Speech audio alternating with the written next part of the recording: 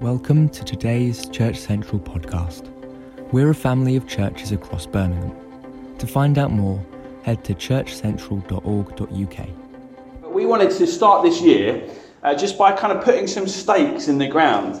Some of the things that we think are really important to know and to be part of a church. Some of these stakes will be similar to all the churches that we've been talking about this morning, Church Central South, East and West.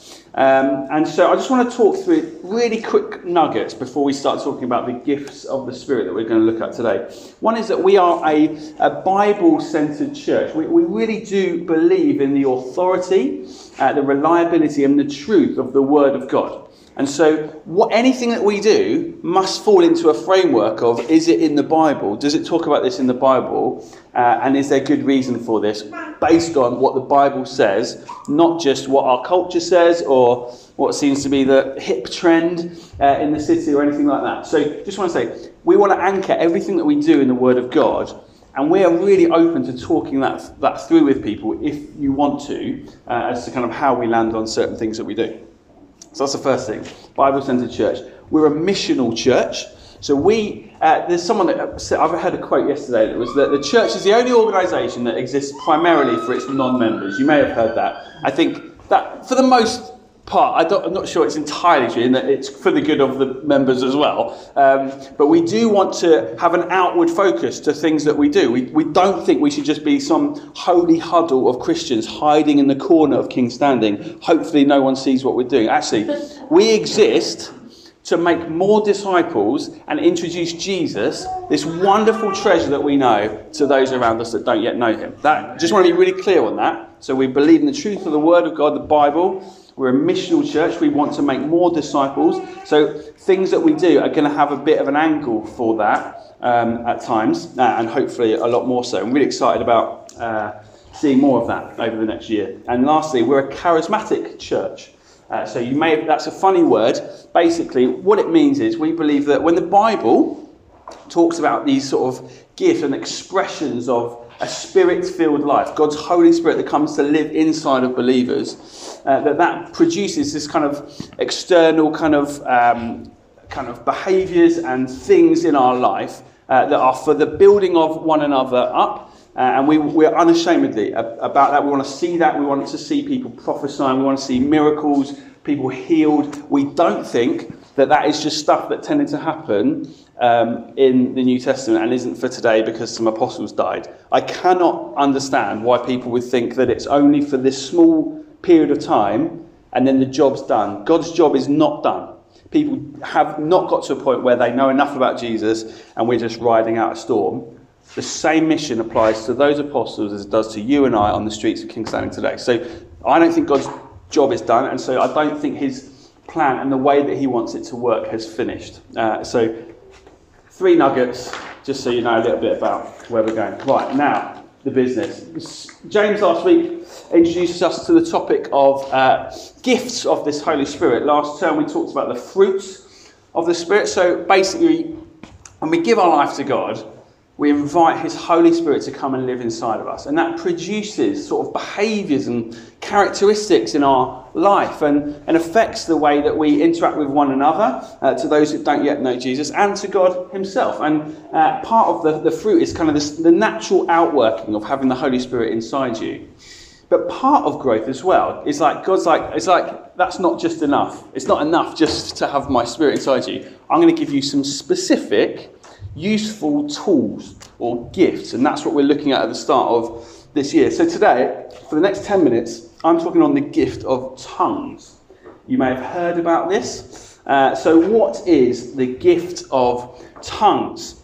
What does it mean? Tongues it's an odd word. We wouldn't normally use that in our language every day here, but basically it means languages, and it can be more helpful, I think, at times to read it as languages in the Bible. It's God imparting the ability for his church to speak in these languages and tongues. And it's a supernatural gift. It's about understanding a language that you've never studied at school, but by the power of the Holy Spirit, suddenly you can speak in a language that you've never known before.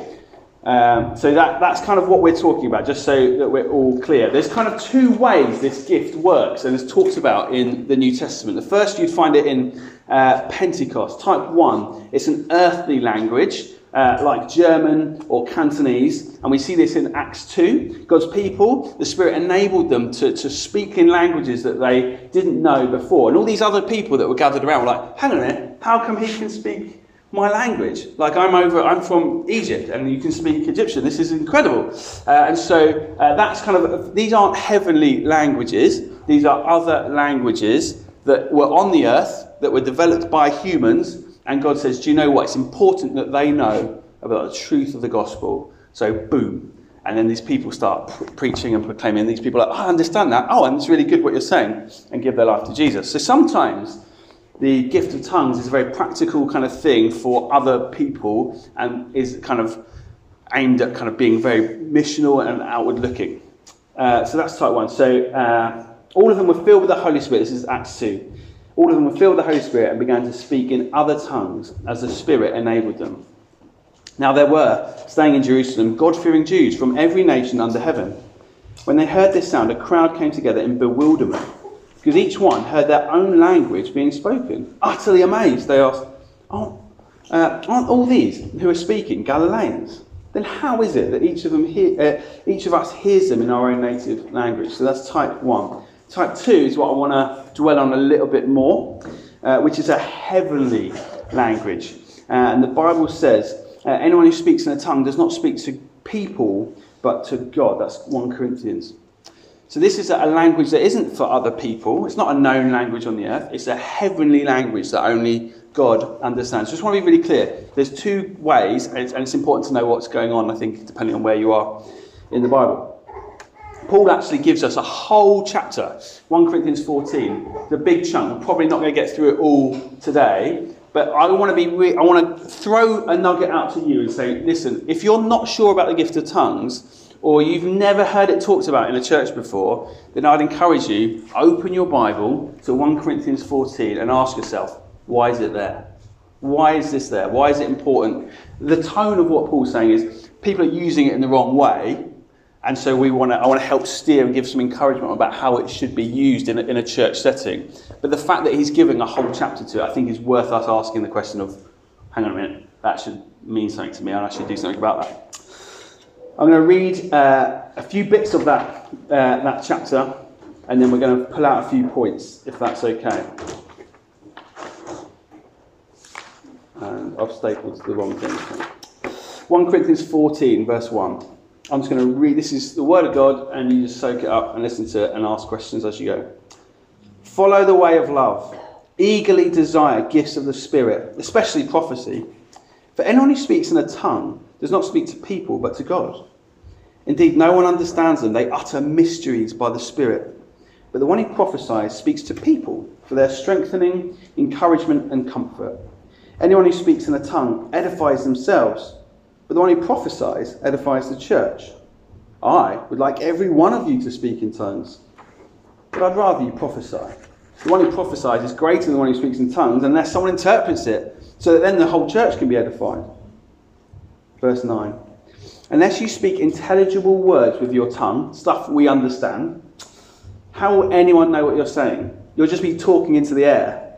Undoubtedly, there'll be all sorts of languages in the world, yet none of them is without meaning. If then I do not grasp the meaning of what someone's saying, I'm a foreigner to the speaker. The speaker is a foreigner to you. So it is with you. Since you're eager for gifts of the Spirit, try to excel in those that build up the church. Paul's right. I don't know if you've ever been in a situation where you're in another country or you're talking to someone who just has there's no common language between you. For me, I'm an English speaker. I can only speak English. I tend to just raise that noise a little bit louder and hope that they understand what's going on. But I'll be honest, I put the responsibility on the other person because I don't know what to do, or I just start miming and acting stuff out. But Paul's basically saying, listen, don't just start making more and more noise. It's got to mean something. And then we get to verse 13. For this reason, the one who speaks in a tongue should pray that he would interpret what they say. For if I pray in a tongue, my spirit is praying, but my mind is unfruitful. So what shall I do? I'll pray with my spirit, but I'll also pray with my understanding. I will sing with my spirit, but I'll also sing with my understanding. Otherwise, when you're praising God in the spirit, how can someone else, who's now put in the position of an inquirer, say amen to your thanksgiving? I don't know what you're saying. You're giving thanks well enough, but no one is edified. I thank God that I speak in tongues more than all of you. But in the church, I'd rather speak 5 intelligible words to instruct others than 1,000 words in a tongue. A few things to pull out. Quick fire points. I'll try and be as quick as I can. I'm sure you all have questions. I'll send you a blog notes if you want them to some helpful resources that I've got. But number 1, the thing that I've pulled out for this morning is it's something to be eagerly desires. Follow the way of love. Eagerly desire gifts of the Spirit. I think that means even, guys, when we don't fully understand it, or it doesn't quite make sense in a kind of cognitive sense. There is something about how Paul's talking about, my mind doesn't know what's going on, but there's something that goes on in our spirit when we pray in tongues. So I think it's really important that in a world and a culture which is like everything needs to be cerebrally processed through the mind and make sense in a very scientific way, that we just take a step back and think, actually, it doesn't seem like that is always Paul's priority in how he's talked about it. The spiritual gifts are not to be avoided. So we don't avoid it because we don't understand it, or we might look a bit weird or odd if God gives us that gift. Or maybe we've asked for this gift before and nothing has happened. Do we stop being eager at that point? Is that the thing that sort of means I don't have to be eager anymore? I don't think so. In fact, I watched John Piper, who is not someone who speaks in tongues, but he was talking about how he gets on his knees and cries out to God, God, give me this gift of tongues, because he recognises it's in the Word of God. And so there's something there, which is, I think, a really credible attitude to have as you go on in your Christian walk. Maybe it's not something you've got yet, but it's something to keep persevering and asking God for. So eagerly desire. Number 2, it's a gift. So be thankful. Paul says, I thank God that I speak in tongues more than all of you. I don't know if that's like a little aside, it's like more than all of you.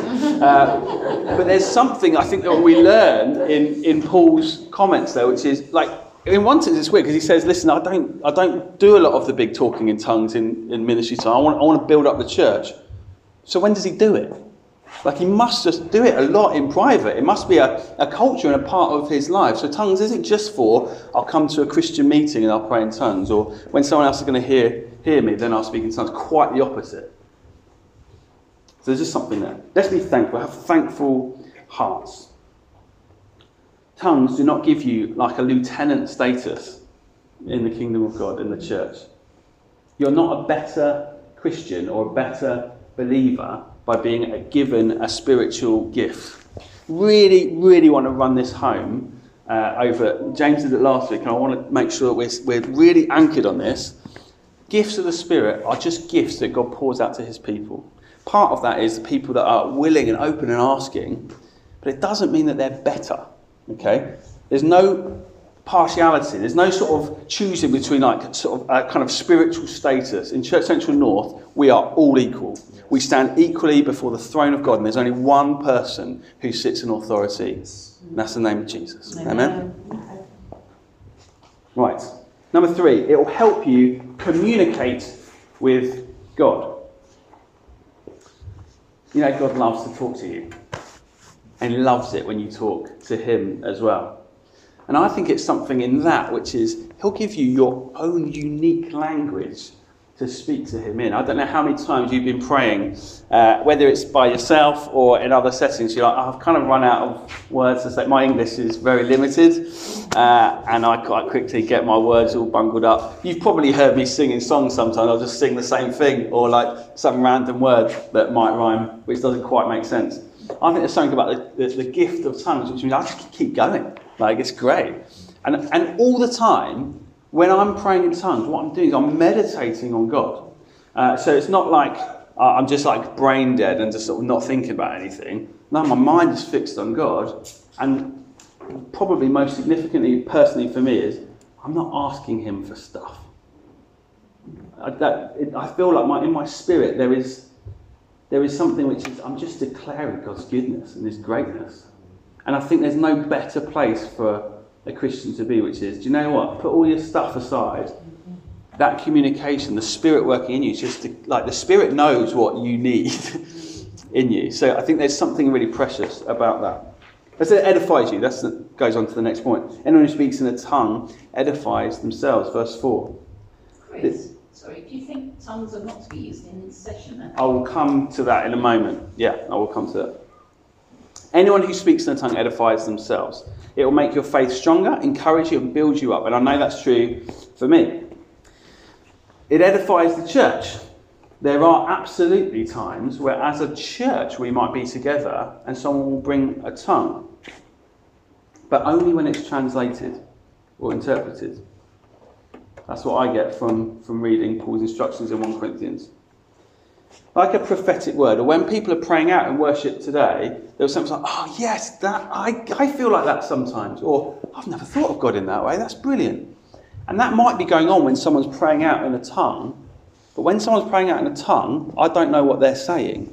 So unless someone who's got a gift of interpretation can explain that declaration of who God is, and isn't he majestic in this way, I don't know what's going on. So I need that to help me in my worship. Now there is a subtle sense in which someone like going for it, speaking in tongues, I'm like, oh, that's good. Like, look, God's made that person happy. Which is good, because I can then celebrate that he's making someone happy. But I think Paul is quite clear that in order for it to really build up the church and serve them, there should be someone explaining what is going on. So verse 5, the church may be edified, but when it's interpreted. There's a whole other gift, by the way, that I'm not even going to go into today, which is the gift of interpretation. It goes hand in hand with this. I don't think it should be there's gift of tongues and there's never a gift of interpretation. So, in a gathered context, the gift of tongues is not for self-expression. It shouldn't be, I don't think, a sense of kind of like, I'm going to speak really loudly so you can all hear that I'm praying in tongues to my God. I don't think that's the tone that I'm hearing Paul talk about here. I think it really needs backing up, I think, with someone who's going to bring an interpretation and help make sense of what this noise is coming out of someone's mouth for the rest of us. Now, there are times, just as a quick aside, these are my personal views. There are also times where I think you could be in a smaller setting. So I was in a worship setting last few days where there was only about 8 of us. Someone playing a guitar. I was like there just sort of praying in tongues quietly to myself. That is different, I think, than a public proclamation. Like in the same way that we might all pray at certain times in a worship time. Like, God, I'm not really feeling it this morning. Would you help me? That isn't a, God, we're not really feeling that this morning. Will you help us? Like, there's a difference in the tone of those prayers. Does that make sense? I just want to be really clear. I think it's okay to be praying in tongues to yourself. But one of the other things that we come to is it can be a bit weird for people that don't know about the gift of tongues. And Paul seems clear on trying to explain that to people. And so I think we should just be cautious of that as well, to a degree. I don't want to put people off, but I want us to use it in the way that the Bible describes. So we need translation. Unless you're speaking intelligible words with your tongue, how will anyone know what you're saying? For this reason, the one who speaks in the tongue should pray that they may interpret. So what's the point of speaking in tongues unless people know what's being said? If it's for the group setting, I think there is absolutely personal edification for yourself.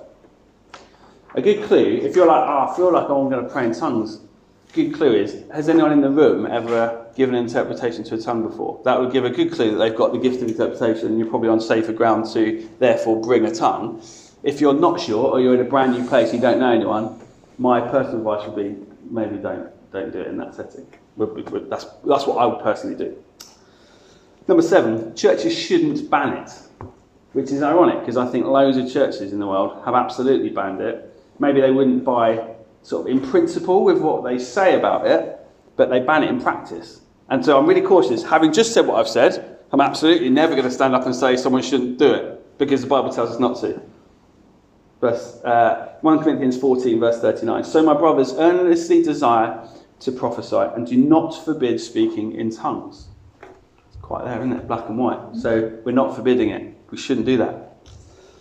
I think given such an explicit instruction, it's sad, really. I think how many churches have done exactly that. So when should it be used? this is my own thoughts on the matter. Primarily, in my life, it would look more often, probably 80% of the time, in my private devotional kind of worship and praise to God. And alongside other believers in small settings where I may be like speaking in tongues, but not in a kind of this is for the church, and probably like 4% in a setting where I know there's someone who has got the gift of interpretation. Now that only develops as a culture unless we're all seeking God and asking for these gifts as well, which we need to be mindful of. And it seems like this is a group thing. It is like not just a me thing. It seems like Paul is saying, no, this is good, but you all need to be in it together. That's why we need an interpreter, and why it helps other people that don't yet know Jesus and those that do. Quick nugget, it's controllable. It's not like some urge that flows out of you that it's like, I can't control it, I just got to do it. You can control it, because otherwise Paul wouldn't give such practical instructions on it. And I personally don't believe the gift of tongues is for everyone. There will be some that do. So there's on one side of the pendulum, there'll be churches that say, the gift of tongues proves that you are spirit-filled, and unless you speak in tongues, you're not. We are not there as a church. Absolutely not.